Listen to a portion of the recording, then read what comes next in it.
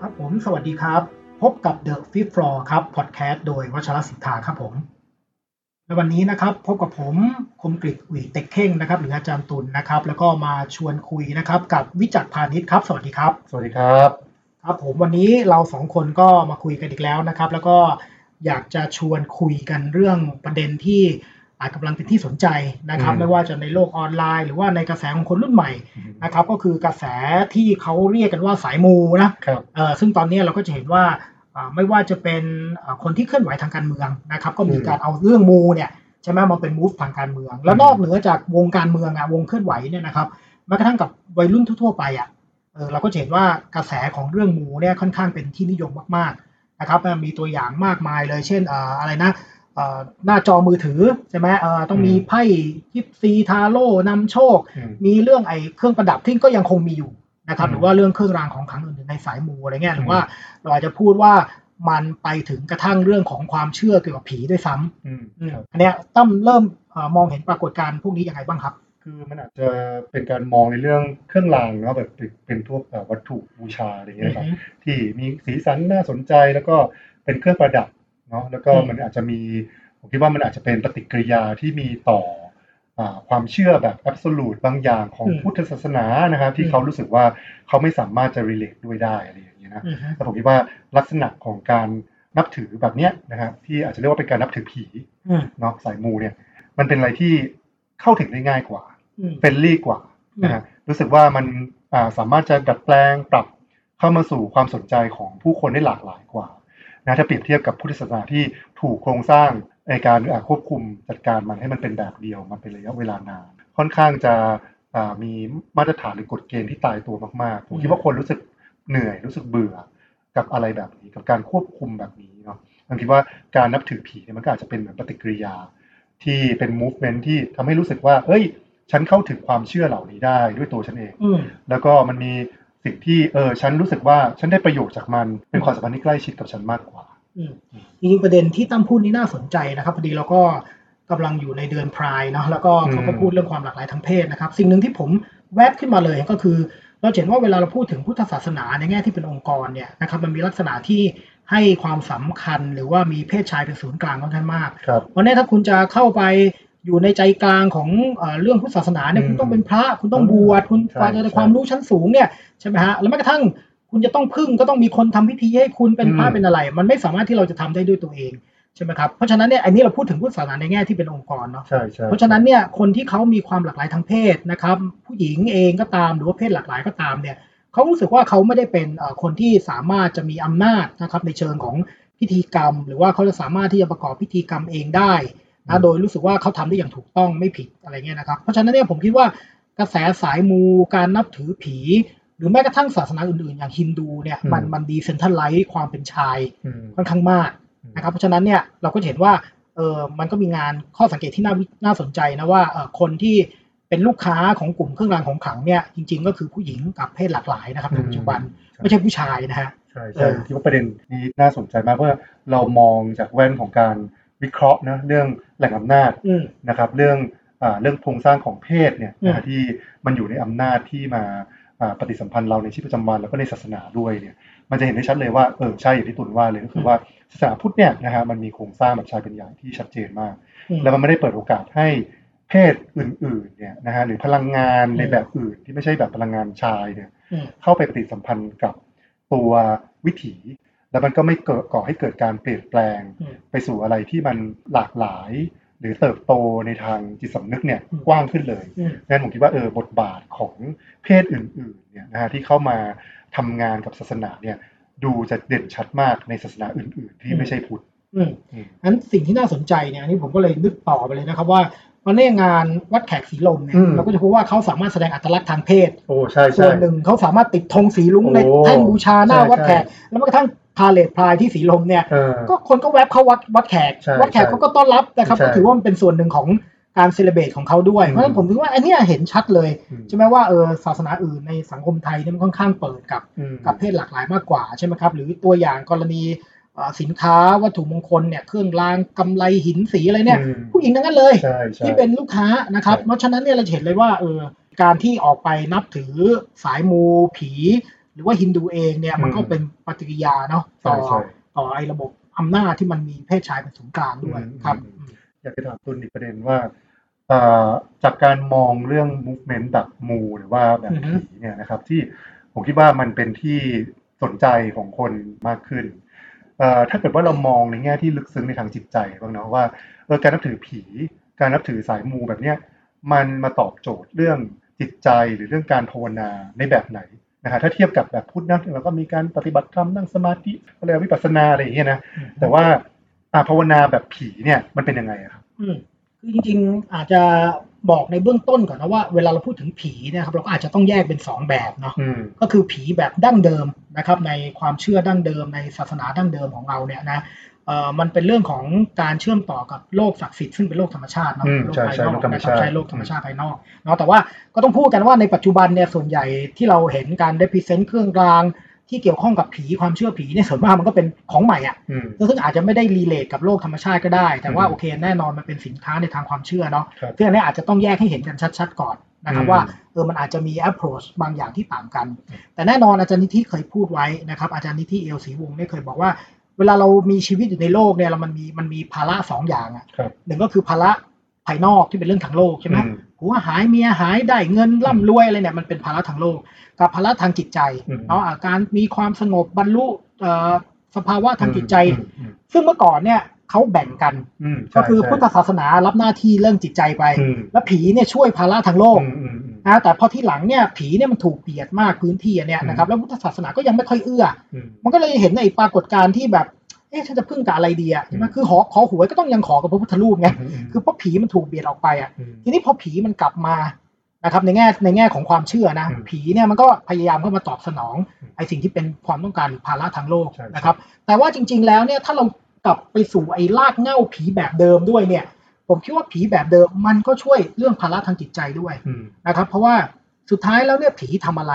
คือคล้ายๆพุทธศาสนาเนี่ยพยายามให้เรากลับมาสู่ตัวเราเนาะแล้วก็ทำงานกับสิ่งที่มันเป็นข้างในเรานะครับไอการรีเลทกับโลกเป็นอีกเรื่องนึงนะหมายถึงโลกที่พลังศักดิ์สิทธิ์ของธรรมชาติแต่ผีเนี่ยกำลังบอกว่าเราเป็นส่วนหนึ่งของโลกธรรมชาติไงเพราะเนี่ยการภาวนาในแบบผีในความเข้าใจของผมนะก็คือการที่เราเนี่ยย้อนจิตสำนึกของเราเนี่ยกลับไปเชื่อมโยงกับรากเหง้าของเราอะซึ่งรากเหง้าเรามันไม่ได้มีแค่บรรพบุรุษไงใช่ไหมมันมีโลกธรรมชาติมันมีแหล่งต้นกำเนิดของชีวิตมันมีอะไรงั้นนะครับแล้วไอ้สำนึกแบบนั้นจะแปลเปลี่ยนให้เราเนี่ยรู้ว่าเรากลายเป็นส่วนหนึ่งของไอ้โลกภายนอกที่ยิ่งใหญ่ด้วยเราไม่ได้ตัดขาดกับบรรพชนของเราไม่ได้ตัดขาดกับคนก่อนหน้าเราไม่ได้ตัดขาดกับโลกธรรมชาติผมคิดว่าอันนี้คือการภาวนาแบบผีจริงๆมันมีความลึกซึ้งเหมือนกันนะเพราะว่าในขั้นต้นเนี่ยที่ตูนอธิบายเนี่ยฟังดูเหมือนกับว่า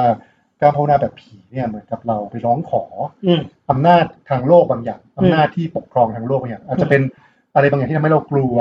อะไรบางอย่างที่ทำให้เรารู้สึกเหมือนกับต้องกิ่งเกรงเนาะเราก็ไปรีเลทกับพลังอำนาจตามธรรมชาติแบบนั้นน่ะเพื่อที่เราจะได้อะไรบางอย่างนะได้รับการคอนเฟิร์มได้รับการให้นู่นให้นี่อะไรอย่างเงี้ยเนาะเพื่อให้เรารู้สึกมีความมั่นคงมีความปลอดภัยมันอาจจะมีเซนส์ของความรู้สึกแบบเป็นมนุษย์ที่ต้องเซอร์ไวฟ์อ่ะก็ต้องกลัวมีความกลัวหน่อยๆใช่ไหมครับแล้วเราก็ต้องพึ่งพาธรรมชาติมีความยิ่งใหญ่กว่าเราทำให้เรากลัวอย่างเงี้ยเราก็รีเลทกับท้องฟ้ามันมีผีอยู่หรือว่าต้นไม้มันมีผีอยู่บ้านมันมีผีอยู่แล้วเราก็เข้าไปในท่าทีด้วยว่าเราขอให้เราปรองดองกันนะเรามอบอันนี้ให้ท่านดูแลเรานะอะไรอย่างเงี้ยนะฮะมันดูมีเซนส์ของความแบบเป็นการไปไฮราคีบางอย่างนะแต่ว่าพอถึงจุดนึงที่มีการพัฒนาขึ้นไปในศาสนาผีเนี่ยมันก็ดูมีเซนส์ของการที่มีการ empower บางอย่างเหมือนกันที่ทำให้เรารู้สึกว่าเราสามารถที่จะปฏิสัมพันธ์กับธรรมชาติบ้านเรือนผืนดินผืนฟ้าอะไรแบบนี้ด้วยเซนส์ของความที่สื่อสารกับเราในแง่มุมของจิตใจพร้อมๆกันด้วยคือเราไม่จำเป็นต้องกลัวเขาพูดง่ายๆแต่เราสามารถที่จะมีท่าทีที่เป็นมิตรแล้วก็สามารถที่จะสื่อสารในแง่ของคุณค่าอะไรบางอย่างที่ทำงานด้วยกันไปได้อันนี้ผมคิดว่าสำคัญนะครับเพราะว่าเวลาเราพูดถึงผีปุ๊บเนี่ยหลายครั้งเนี่ยเราก็จะมองผีแบนๆเนาะคือคล้ายๆด้วยเหตุที่ว่าโอเคเรากลัวด้วยแล้วก็ในปัจจุบันเนี่ยสายมูอะไรทั้งหลายเนี่ยเขาก็เล่นพิเศษผีด้านเดียวซะเยอะผีในแง่ที่ให้ผลประโยชน์กับเราอย่างเดียวใช่ไหมเราไม่ค่อยพูดถึงว่าถ้าเราเข้าไปรีเลทกับผีในระดับที่มันสูงขึ้นไปใช่ไหมมันจะพัฒนาไปสู่อะไรได้บ้างเนาะแต่ว่าส่วนมากเราก็จะอยู่กับแค่ระดับความต้องการทางโลกใช่ไหมผีช่วยถูกลอตเตอรี่ผีช่วยได้ผัวได้เมียอะไรเงี้ยคือมันก็จะประมาณนั้นแต่ว่าเนี่ย สิ่งที่ตั้มพูดก็คือแสดงให้เห็นว่าเวลาเรารีเลทกับผีเองเนี่ยในความลึกซึ้งของมันเนี่ยมันมีหลายระดับนะมันมีหลายระดับแล้วก็ผมคิดว่าสิ่งที่น่าสนใจขึ้นไปอีกก็คือสมัยโบราณเนี่ยแน่นอนเมื่อกี้มีคำหนึ่งก็คือความกลัวใช่ไหมครับผีเนี่ยมันก็เลยเปิดโอกาสให้พุทธศาสนาเข้ามาผสมผสานไงคือในขณะที่เรากำลังทำงานกับความกลัวซึ่งแน่นอนฮะมันมีวิธีจัดการในแบบเขาอยู่อะแต่พุทธศาสนาเนี่ยเข้ามาเป็นส่วนเสริมที่ทำให้เราทำงานกับผีหรือไอความกลัวของเราต่อโลกภายนอกได้ดีขึ้นผมคิดว่าอันนี้จะเป็นตัวอย่างที่ทำให้เห็นในความสัมพันธ์กันระหว่างพุทธกับผีโดยเฉพาะถ้าเรานึกถึงที่อื่นนะเช่นทิเบตหรืออะไรเงี้ยครับความน่าสนใจของพุทธวจรยานพุทธทิเบตเนี่ยนะฮะถ้าเราอ่านประวัติศาสตร์ของการเดินทางจากพุทธธรรมจากอินเดียไปสู่ทิเบตเนี่ยเราก็จะรู้เลยว่ามันจะมีกระบวนการของการที่มีคนกลุ่มหนึ่งเนาะพยายามจะเอาพุทธธรรมเนี่ยไปวางรากฐานที่ทิเบตนะฮะแล้วทิเบตเนี่ยก็ได้ชื่อว่าเป็นดินแดนป่าเถื่อนเนาะมีความดิบมีความแบบรันทดแล้วก็ดินฟ้าอากาศอะไรต่างๆมันก็มีความวายมีความแบบโอ้ดิบมากๆนะฮะแล้วทีนี้แบบว่าสิ่งที่มันเคยเป็นพุทธธรรมแบบที่ดูมีการศึกษาเป็นผู้ดีนะแบบที่อยู่ในอินเดียเนี่ยพอมันเดินทางไปสู่ทิเบตเนี่ยพูดง่ายๆคือมันต้องไปเจอผีอีกแบบนึงอะที่มันดิบกว่าเยอะมันฮาร์ดคอร์กว่าเยอะนะฮะแล้วพระที่เป็นกลุ่มแรกๆที่ไปเนี่ยก็เฟลล้มเหลวในการที่จะสื่อสารหรือว่าmake friend กับผีเหล่านั้นนะแต่ว่าพอถึงจุดนึงเราก็ได้ยินนะประวัติศาสตร์ว่าคุรุรินโบเชเนี่ยก็เป็นคนที่พาพุทธธรรมไปสู่ทิเบตได้อย่างสำเร็จนะฮะแล้วก็ตำนานก็เล่าว่าท่านเนี่ยเป็นคนที่คล้ายๆเหมือนกำราบนะพูดผีพื้นเมืองแล้วก็สามารถที่จะวางรากฐานพุทธธรรมได้แต่ทีนี้ผมคิดว่ามันมีนัยยะอะไรบางอย่างของพุทธทิเบตที่มันมีความซ้อนเหลื่อมกันระหว่างความสัมพันธ์ของตัวพุทธธรรมกับผีนะฮะแต่ว่ามันดูเหมือนกับว่ามันไม่ได้มีความแตกต่างกันมากขนาดนั้นน่ะมันมีความเหมือนกับกลมกลืนกันเป็นเกือบจะเป็นเนื้อเดียวกันนะอยากให้ตุลช่วยขยายความตรงนี้นิดนึงคือผมคิดว่าอย่างนี้ครับเวลาเราพูดถึงพุทธศาสนาเนาะพุทธศาสนาเนี่ยมันมีความน่าสนใจตรงที่เมื่อมันไปอยู่ในสิ่งแวดล้อมแบบไหนเนาะมันก็จะพยายามปรับตัวเข้ากับสิ่งแวดล้อมที่นั่นใช่ไหมครับคือบ้านเราเนี่ยเรามักจะได้ยินคำว่าผีพราหมณ์พุทธอยู่บ่อยๆใช่ไหมว่ามันเป็นเรานับถือศาสนาผสมนะครับแต่ว่าเผอิญบ้านเราเนี่ยพุทธศาสนาเข้ามาเนี่ยแล้วมันมีผีอยู่จริงๆเนี่ยอาจารย์นิธิเสนอข้อเสนอที่น่าสนใจมากเลยซึ่งเดี๋ยวมันจะเชื่อมโยงกับเรื่องทิเบตอาจารย์นิธิเสนอว่าของเราเนี่ยผีเป็นรากฐานแล้วผีเข้มแข็งแล้วเลือกเอาเฉพาะพุทธกับพราหมณ์ที่ไม่ขัดกับผีมาประดับไว้ข้างหน้าเพราะสิ่งที่เราเห็นเนี่ยจริงๆคือผีนะไม่ใช่พุทธธรรมนะหรือไม่ใช่วิธีการแบบพุทธหรือท่าทีแบบพุทธนะครับมันผีนะเพียงแต่ฉาดหน้ามันเป็นพุทธหรือพราหมณ์ซึ่งผมคิดว่านี่มันตรงข้ามกับทิเบตคือทิเบตเนี่ยมันคือพุทธศาสนาที่ไปหยิบยืมเอาบางส่วนของผีหรือว่าดึงเอาผีเข้ามาเป็นส่วนหนึ่งของพุทธศาสนาผมว่ามันคนละแบบกันไอเราพุทธเนี่ยมาประดับผีเนาะอันนั้นเนี่ยพุทธศาสนาไปดึงผีเป็นส่วนหนึ่งของพุทธโดยท่าทีแบบพุทธผมคิดว่าน่าสนใจแล้วอย่างนี้มันต่างกันยังไงครับการที่เรามีผีตรงกลางแล้วประดับพุทธอยู่ข้างนอกแล้วอย่างไทยๆเนี่ยกับการที่เป็นพุทธแบบที่แบบนี้พุทธตรงกลางแล้วมีผีประดับอยู่ข้างนอกเนี่ยมันต่างกันยังไงคือผมว่าถ้าเรานิยามตัวเป็นชาวพุทธเนาะท่าทีมันสัมพันธ์กับเรื่องพวกนี้ต่างกันเลยครับคือถ้าเราเป็นคนนับถือศาสนาผสมแบบไทยซึ่งก็ไม่ได้ผิดอะไรนะแต่เราก็จะเห็นว่าบางครั้งเนี่ยเวลาเรามองปรากฏการณ์ต่างๆหรือแม้กระทั่งสิ่งที่เกิดขึ้นในชีวิตเราเนี่ยเราจะไม่ได้สัมพันธ์กับมันด้วยท่าทีแบบพุทธเพราะว่าโดยความเชื่อลึกๆของเราเป็นผีเพราะฉะนั้นเวลาเรารีเลทกับสิ่งศักดิ์สิทธิ์หรือรีเลทอะไรต่างๆเนี่ยมันก็จะมีมิติเชิงอำนาจมีเรื่องของความกลัวอย่างที่บอกอะไรเนี่ยมันเป็นแกนอยู่ข้างหลังนะครับหรือว่ามันซ่อนอยู่ข้างหลังแต่พอเราเข้าไปดูอย่างกรณีของทิเบตเนี่ยนะครับเราเห็นว่าดูข้างนอกกำลังสัมพันธ์กับผีอยู่นะกำลังทำพิธีเสกดูดถวายตอม่าถวายเหล้าอะไรนู่นนี่นั่นนะแต่ว่าโดยเซนส์ของมันโดยแกนของมันมันเป็นท่าทีแบบพุทธผมคิดว่าเนี่ยเราจะเห็นว่ามันมีลักษณะบางอย่างที่ต่างกันงั้นต่อให้เราดูมูทิเบตแต่มูทิเบตเนี่ยมันก็ยังมีท่าทีแบบพุทธอยู่ค่อนข้างเยอะนะครับในขณะที่มูไทยซึ่งแม้ว่าจะห้อยเป็นรูปพระพุทธรูปเนี่ยมันก็ไม่ค่อยมีท่าทีแบบพุทธเท่าไหร่ซึ่งอันเนี้ยผมคิดว่าถ้าเราโอเคกับมันก็ไม่เป็นไรแต่ว่าถ้าเกิดเรารู้สึกว่าฉันอยากจะกลับมาสู่ความเป็นพุทธแบบที่ฉันกำลังพูดอยู่อะไรเงี้ยครับผมคิดว่าเราอาจจะต้องทบทวนเรื่องนี้อีกครั้งหนึ่งผมรู้สึกว่าการที่เข้าไปรู้จักพุทธทิเบตเนี่ยนะฮะมันก็มีหลายอย่างที่อย่างที่ตุลบอกแหละมันก็เปลี่ยนวิธีคิดเราเยอะเหมือนกันนะเพราะว่าแต่ก่อนเนี่ยเราก็จะมีความรู้สึกว่าโอเคถ้าเราจะเป็นพุทธเนี่ยเราต้องคัดแยกเอาสิ่งที่เป็นผีออกไปนะเพราะว่าอย่างที่ตุลบอกแหละว่าแก่นนะของ ศาสนาไทยของเราเนี่ยมันเป็นผีอยู่นะทีนี้การจะเป็นพุทธเนี่ยบางทีมันต้องแยกออกเพราะว่าไม่นั้นเนี่ยเดี๋ยวมันก็จะมาปนแล้วมันก็ทำให้เราเนี่ยไม่เข้าถึงแก่นใช่ไหมแต่ว่าพอเรียนรู้ไปถึงจุดหนึ่งเนี่ยเราก็จะรู้สึกว่าการที่มันไม่มีการปฏิสัมพันธ์กับผีเนี่ยมันทำให้ตัวพุทธแบบอาจจะเรียกว่าเป็นพุทธแบบแท้พุทธที่แท้จริงอะไรอย่างเงี้ยนะมันก็มีความแบบมันแห้งแล้งมากเลยมันเป็นอีลีทมากเลยนะฮะมันไม่สามารถที่จะคุยกับชาวบ้านได้เลยมันไม่มีอุปายวิธีที่มันหลากหลายเรามีของเสกไปพรมน้ำมนต์ก็ไม่ได้อะไรก็ไม่ได้พิธีกรรมก็ถูกด่าคือมันไม่มีความรุ่มรวยอะไรเอาซะเลยนะฮะแต่ว่าพอเราได้ไปเจอพุทธธรรมแบบทิเบตเนี่ยเขาทำได้ทุกอย่างเครื่องรางเขาก็มีรูปประคำเขาก็มีลูกเขาก็มีพิธีกรรมเขาก็มีอะไรทุกอย่างมันรุ่มรวยไปหมดแต่ว่าไอ้ตัวเอเซนส์ของเขาเนี่ยมันก็ยังเป็นเรื่องเดิมมันก็คือเรื่องของพื้นฐานของความว่างพื้นฐานของพลังงานของการตื่นรู้ความรักของความกรุณาต่อเพื่อนมนุษย์และสรรพสัตว์อะไรที่มันเข้ามาอยู่มณฑลนี้เนี่ยมันล้วนแปลเปลี่ยนเป็นอะไรต่อการเผยแผ่การสร้างมณฑลแห่งการตื่นรู้นี้ได้ทั้งหมดเลยซึ่งผมคิดว่าอันเนี้ยมันเป็นสิ่งที่เปิดหูเปิดตามากผมคิดว่าพอเราพูดถึงพุทธศาสนาแบบไทยที่เราพอมายุคนี้เนาะคือเมื่อก่อนสมัยก่อนโอเคก็อาจจะนับถือผสมแล้วก็เขาก็ไม่ได้รู้สึกว่ามันแปลกอะไรใช่ไหมครับแต่พอทีหลังเนี่ยผมก็เห็นเลยว่ามันมีความพยายามที่จะแยกนะพุทธศาสนาออกจากไอ้สิ่งที่เขามองว่ามันเป็นเรื่องปลอมปนเนาะซึ่งจริงการแยกเนี่ยมันก็เริ่มทำมาเรื่อยๆนะมันมีเรื่องเล่าหลายเรื่องใช่ไหมครับเช่นหลวงปู่ชาตอนที่ไปอยู่อีสานใหม่ๆชาวบ้านนับถือผีหลวงปู่ชาก็บอกให้ไปเลื่อยศาลาผีทิ้งซะอะไรเงี้ยแล้วหลังๆก็เริ่มมีแม้กระทั่งน้ำมนต์อะไรเนี่ยก็เริ่มมีการวิพากษ์วิจารณ์กันนะซึ่งผมคิดว่านั่นแหละเพราะว่าเรารู้สึกว่าเราไม่สามารถจะรีเลทหรือสัมพันธ์กับผีในแบบที่เราเป็นพุทธได้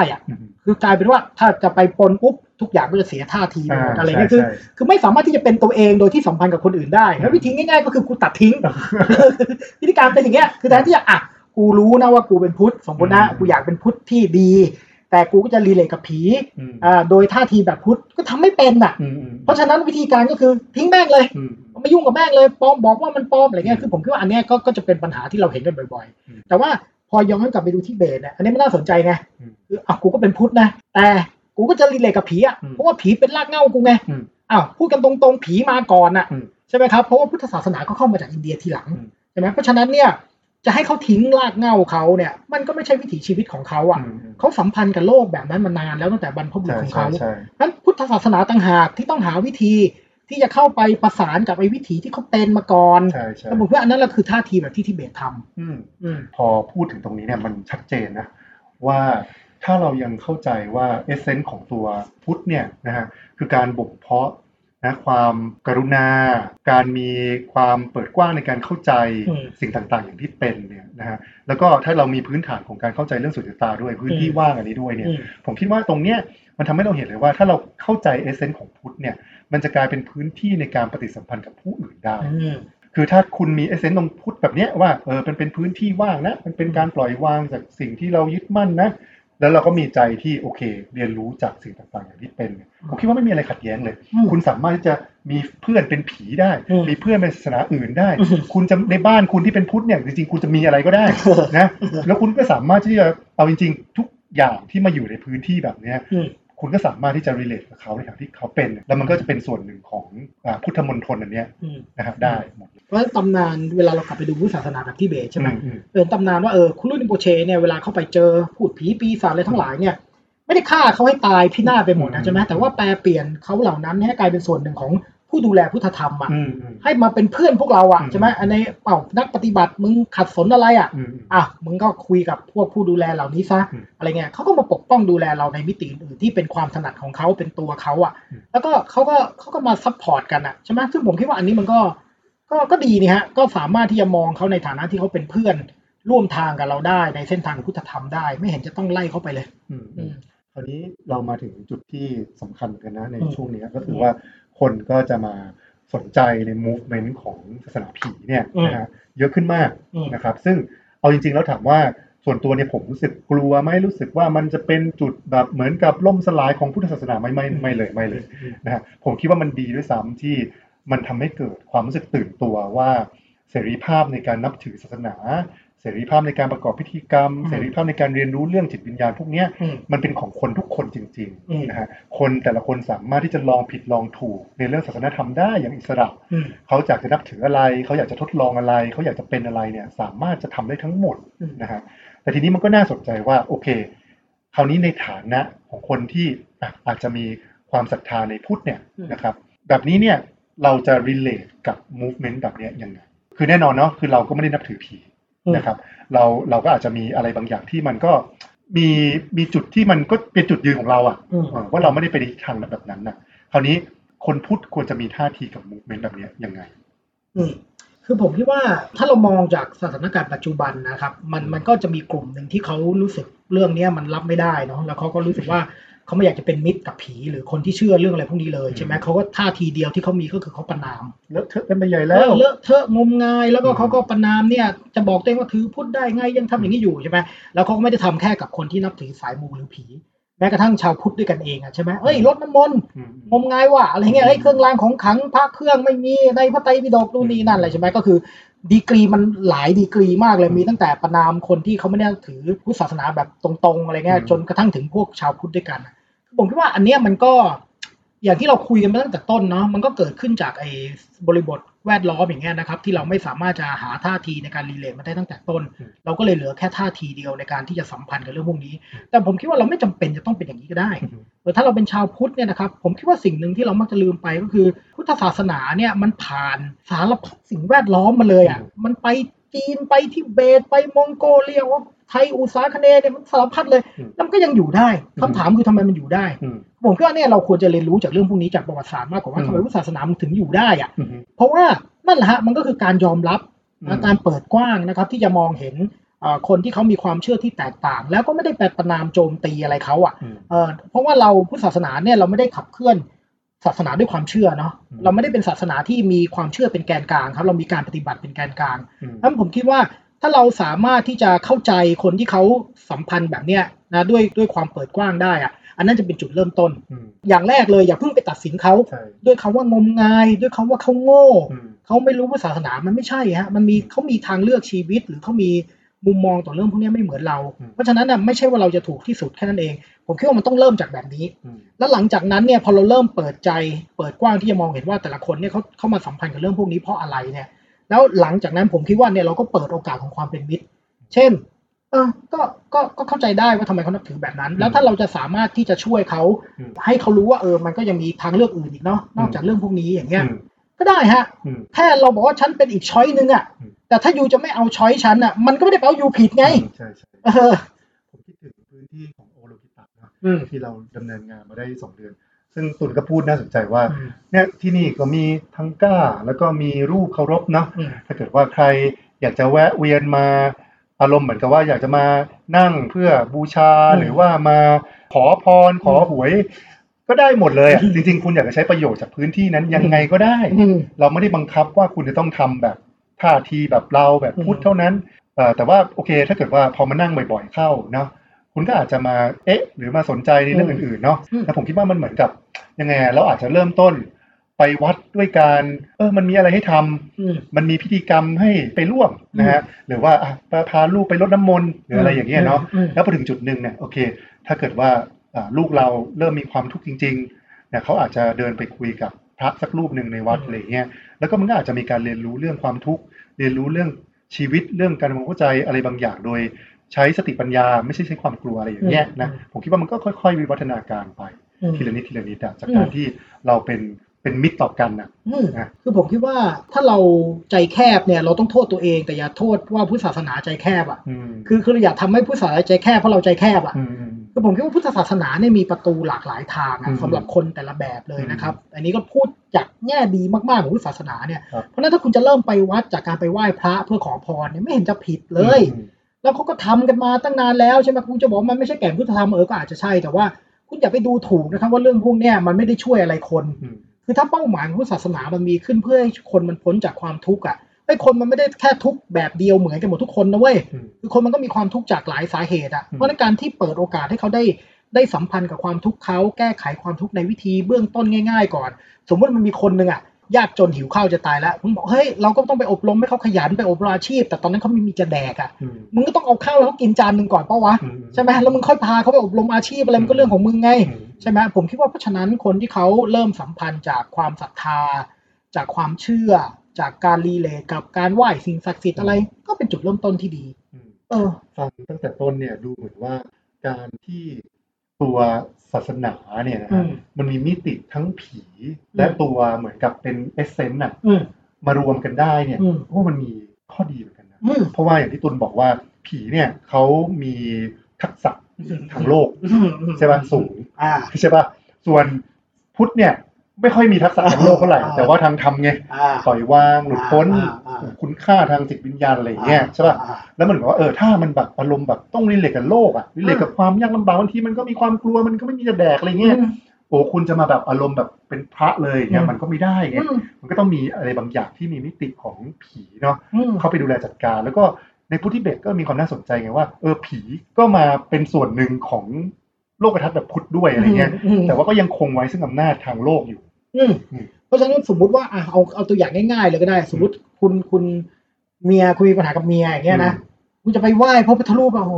ช่วยฉันเรื่องนี้มันเขินๆใช่ไหมคุณไปขอเรื่องทางโลกอยากมีเมียเหลือเกินเนี่ยไปบอกพระพุทธรูปมันแปลกๆใช่ไหมแต่ว่าถ้ามีผีที่เขาเนี่ยล่ำลือเลยว่าองค์เนี่ยโอ้เรื่องความรักเนี่ยต้องคนนี้เลยเนี่ยเราก็รู้สึกง่ายกว่าที่เราจะเข้าไปแล้วก็รู้สึกว่าได้รับฟังผีอันนี้อาจจะอยู่ในวัดก็ได้ใช่ไหมอาจจะเป็นธรรมบาลองค์นึงอาจจะอะไรเงี้ยซึ่งก็ว่าไงก็เขาถนัดเรื่องนี้ใช่ไหมแล้วผีก็สอนธรรมะไปด้วยแต่แง่งนึงเพราะฉะนั้นแต่ว่าแง่งกันเนี่ยของคุณนะมันไม่ได้ว่าฉันช่วยคุณเสร็จปุ๊บไปแล้วไปเลยนะมึงจะต้องมาอย่างนั้นอย่างนี้เนี่ยซึ่งผมก็เขาก็ทำกันมาตั้งแต่นมนานเล่าเรื่องแบบมูแบบไทยก็ได้คือปัจจุบัน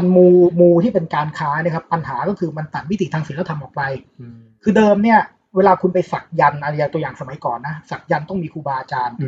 สายในสักยันต์รับเครื่องรางของขลังจานกระหม่อมเนี่ยคุณต้องมีครูบาอาจารย์เขาครอบให้คุณเสร็จเขาทำพิธีมูให้คุณเสร็จเขาก็จะสั่งคุณมึงห้ามผิดลูกผิดเมียนะมึงต้องถือศีล 5นะมึงห้ามด่าพ่อแม่นะไอเนี่ยมันมาจากศีลธรรมแบบพุทธทั้งนั้นเลยใช่ไหมเพราะว่าผีเขาก็มีวิถีของเขาแต่ว่าเนี่ยมันก็เข้าไปผสมกันคุณก็มูได้ผลประโยชน์ทางโลกให้กูตีรันฟันแทงไม่เข้าเว้ยเพราะกูสักอาจารย์นี่มาแต่เมื่อใดก็ตามกูเริ่มผิดศีลละกูก็จะเสื่อมอย่างเงี้ยเนี่ยมันก็ไปด้วยกันไม่เห็นแปลกเลยแต่ทุกวันนี้ก็คือพอมันเป็นสินค้าครับคุณก็จะไปสร้างไอ้เรื่องของการบังคับมากไม่ได้เดี๋ยวคนไม่ซื้อเพราะฉะนั้นคนก็จะตัดมิตินี้ออกไปจากมูไงใช่มันมีอันนึงที่ผมก็พอฟังที่เราคุยกันนี่นะก็คิดถึงเรื่องหนึ่งว่าถ้ามองจากมุมมองแบบพุทธนะโดยเฉพาะอย่างพุทธสายของชยานที่เราปฏิบัติกันเนี่ยมันก็จะมีคำสอนหนึ่งของเชอร์เกมตรงปักเนาะที่เราก็รู้สึกว่าแรกๆเนี่ยก็อาจจะไม่ได้เป็นอะไรที่เรารู้สึกว่ามันโดดเด่นขนาดนั้นแต่ว่าพอเราฝึกปฏิบัติไปเนี่ยก็รู้สึกว่ามันยิ่งทำงานกับเรามากขึ้นแล้วก็รู้สึกว่าเป็นสิ่งที่มัน radical มากนะก็คือคำสอนเรื่อง spiritual materialism วัตถุนิยมทางจิตวิญญาณผมรู้สึกว่าพอเรามองจากมุมแบบพุทธจุดยืนแบบพุทธจริงๆเนี่ยเราก็เริ่มตระหนักเลยนะว่าอะไรก็ตามคือไม่ต้องสายมูก็ได้นะอะไรก็ตามที่คุณพยายามจะใช้ในการที่มาหล่อเลี้ยงอัตตาหรือว่าจะได้มาซึ่งอะไรบางอย่างในการภาวนาเนี่ยมันใช้ไม่ได้หมดเลยถ้ามุมมองแบบพุทธนะฮะมันมี integrity บางอย่างของการฝึกภาวนาแบบพุทธที่สุดท้ายแล้วคุณไม่ได้เอาอะไรเพื่อมาเอาอะไรคุณไม่ได้ทำอะไรเพื่อเอาอะไรคุณไม่ได้เอาอะไรเพื่อมาเติมอะไรแต่ว่าคุณต้องมีความเข้าใจในเรื่องของอนัตตาหรือความไม่มีตัวตนเรื่องของสุญญตาหรือความว่างนะเรื่องของจิตเดิมแท้ที่มันไม่ได้มีอะไรที่จำเป็นจะต้องไปสร้างขึ้นมาเพิ่มพูนอะไรเพื่อให้เป็นคนดีขึ้นเพื่อให้เป็นคนที่ประสบความสำเร็จมากขึ้นมีอำนาจมากขึ้นมันไม่ใช่เรื่องราวเหล่านั้นเลยไอตัวคำว่า spiritual materialism หรือว่าวัตถุนิยมทางจิตวิญญาณเนี่ยมันเหมือนมาดักไว้มันไม่ใช่ว่าปฏิเสธศาสนาผีหรือความเชื่อพื้นถิ่นอะไรนะแต่คุณจะมีสิ่งเหล่านั้นก็ได้นะฮะแต่ว่ามันไม่ใช่ว่าสุดท้ายแล้วเนี่ยคุณสามารถที่จะเอามาแทนที่แก่นของพุทธธรรมที่มันคือความว่างซึ่งอันนี้จริงๆคำสอนเรื่องspiritual materialism นี่ผมว่าน่าสนใจมากนะคือมันนอกจากจะดักการกลเกมของการเอาความเชื่อพวกนี้มาหล่อเลี้ยงอัตตานะมันดักทุกทางเลยไม่ได้ดักแค่ผีแม้กระทั่งผู้ปฏิบัติชาวพุทธเองเนี่ยต้องดักด้วยพวกนี้ต้องดักบ้างๆด้วยเนี่ยอันนี้มันน่าสนใจตรงนี้คือไม่ใช่ดักแค่คุณจะไปหาสิ่งพวกนี้มาหล่อเลี้ยงอัตตา มีหนำซ้ำอ่ะไอการที่คุณเป็นชาวพุทธแล้วคุณก็ฉันดีขึ้นเรื่อยๆจากการภาวนาฉันเริ่มบริสุทธิ์สะอาดมากกว่าพวกมึงนะไอพวกงมงายอะไรเงี้ยอันเนี้ยมึงก็ต้องเจอคำสอนเนี่ยใช่ๆผมคิดว่าไม่ว่าจะเป็นผีหรือไม่ว่าจะเป็นพุทธเนาะผีก็มีผีดีและผีไม่ดีพุทธก็มีพุทธดีพุทธไม่ดีนะฮะแต่ที่มันจะดีที่สุดในมุมมองแบบพุทธนะก็คือคุณไปพ้นดีไม่ดีใช่ป่ะซึ่งสิ่งที่คุณจะทำก็คือคุณต้องทำงานกับอัตตานะฮะซึ่งผมว่าตรงนี้มันเป็นจุดที่ถ้ามุมมองแบบพุทธผมคิดว่ามันเป็นจุดที่ยากที่สุดนะทำยังไงที่การฝึกฝนปฏิบัติทางจิตวิญญาณเนี่ยมันจะเป็นการทำงานกับอัตตาอันนี้ไม่ง่ายนะครับแม้แต่พวกเรากันเองเนี่ยเราก็จะรู้นะว่าโอ้โหทำงานกับอัตตาสิ่งที่เรายึดว่ามันดีไม่ดีหรือว่าการที่เราจะไปจัดว่าอะไรดีไม่ดีอะไรเงี้ยโอ้มันยากมันมันต้องผ่านความเปราะบางผ่านการพังทลายของการยึดมั่นอะไรบางอย่างบางทีเราก็ถูก disrupt จากสิ่งที่เราไม่อยากให้มัน disrupt อะไรอย่างเงี้ยแล้วก็ที่สำคัญก็คือความทุกข์เราต้องเปิดรับความทุกข์ด้วยอันนี้ผมคิดว่ามันเป็นจุดหนึ่งที่ถ้าคนถามนะว่าของพุทธเนี่ยที่มันมีความแตกต่างจากศาสนาผีเนี่ยผมคิดว่าเรื่องของการทำงานกับอัตตาเนี่ยชัดมากก็เป็นสิ่งที่กระแสไม่ว่าจะจากพุทธหรือผีเองเนี่ยก็ไม่ค่อยตระหนักเรื่องนี้มันก็เลยกลายเป็นว่าสิ่งที่เราเห็นเนี่ยมันกลายเป็นการโต้ตอบต่อกันและกันในแบบที่แรงต่อกันนะใช่ไหมโดยเฉพาะในบ้านเราใช่ไหมฝั่งที่ไม่เห็นด้วยกับเรื่องนี้ก็โอ้งมง่ายฝั่งที่แบบงั้นกูก็ปฏิญาโต้กลับเลยอะไรเงี้ยซึ่งก็เข้าใจได้ทั้งคู่นะว่าทำไมเขาถึงเกิดภาวะแบบนั้นขึ้นมาซึ่งตอนนี้เราก็จะเห็นนะครับว่าไอ้กระแสของการตอบโต้แบบนี้มันค่อนข้างเยอะในโลกออนไลน์แล้วจากมุมมองของตุลคิดว่าเรามีทิศทางที่ดีไหมครับในการที่ผีกับพุทธเนี่ยมันจะหาจุดที่มันลงตัวแล้วก็ไปสู่สิ่งที่มันสร้างสรรค์คือผมคิดว่าตอนนี้เนี่ยมันกำลังเพิ่งเข้าสู่การเปลี่ยนแปลงเนาะเฟสแรกมันเป็นเฟสแรกมากๆเลยคือ1เฟสแรกนี่มันเป็นเฟสของการตระหนักรู้เนาะเฮ้ยมันมีความเชื่อที่ต่างกับเรามันมีพุทธศาสนาแบบอื่นเฮ้ยจริงๆแล้วผีคืออะไรเรานับถือคือผมคิดว่ามันเพิ่งเริ่มต้นการตระหนักรู้เองอะว่ามันไม่ได้มีแต่พุทธไทยมันไม่ได้มีแต่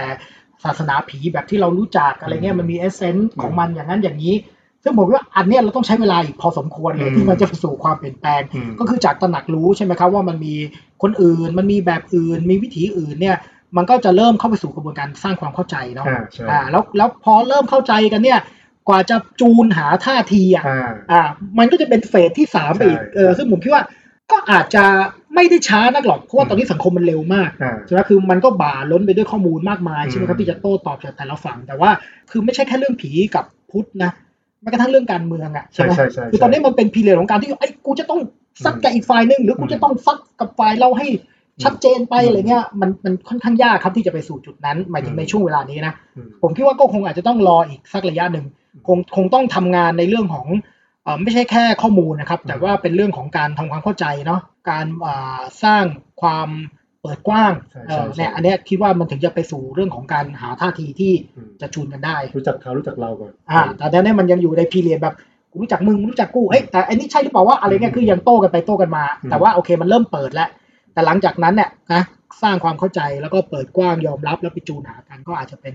อีกสักพักหนึ่งทีนี้อยากจะมาชวนคุยถึงท่าทีของวชิรศิทธาปีนี้เราก็ดำเนินงานมาเป็นปีที่6แล้วนะฮะแล้วก็เราก็รู้กันดีนะว่าวชิรศิทธาเนี่ยก็มีคอร์สหรือกิจกรรมที่หลากหลายนะฮะก็มีทั้งศาสนาฮินดูนะฮะมีศาสนาพุทธก็มีพุทธเทรวาทพุทธมหายานพุทธทิเบตนะฮะแล้วก็มีเรื่องราวแบบจิตวิญญาณแบบอาจจะดูนิวเอจนิดนึงหรือว่าเป็นสายฟินฮอน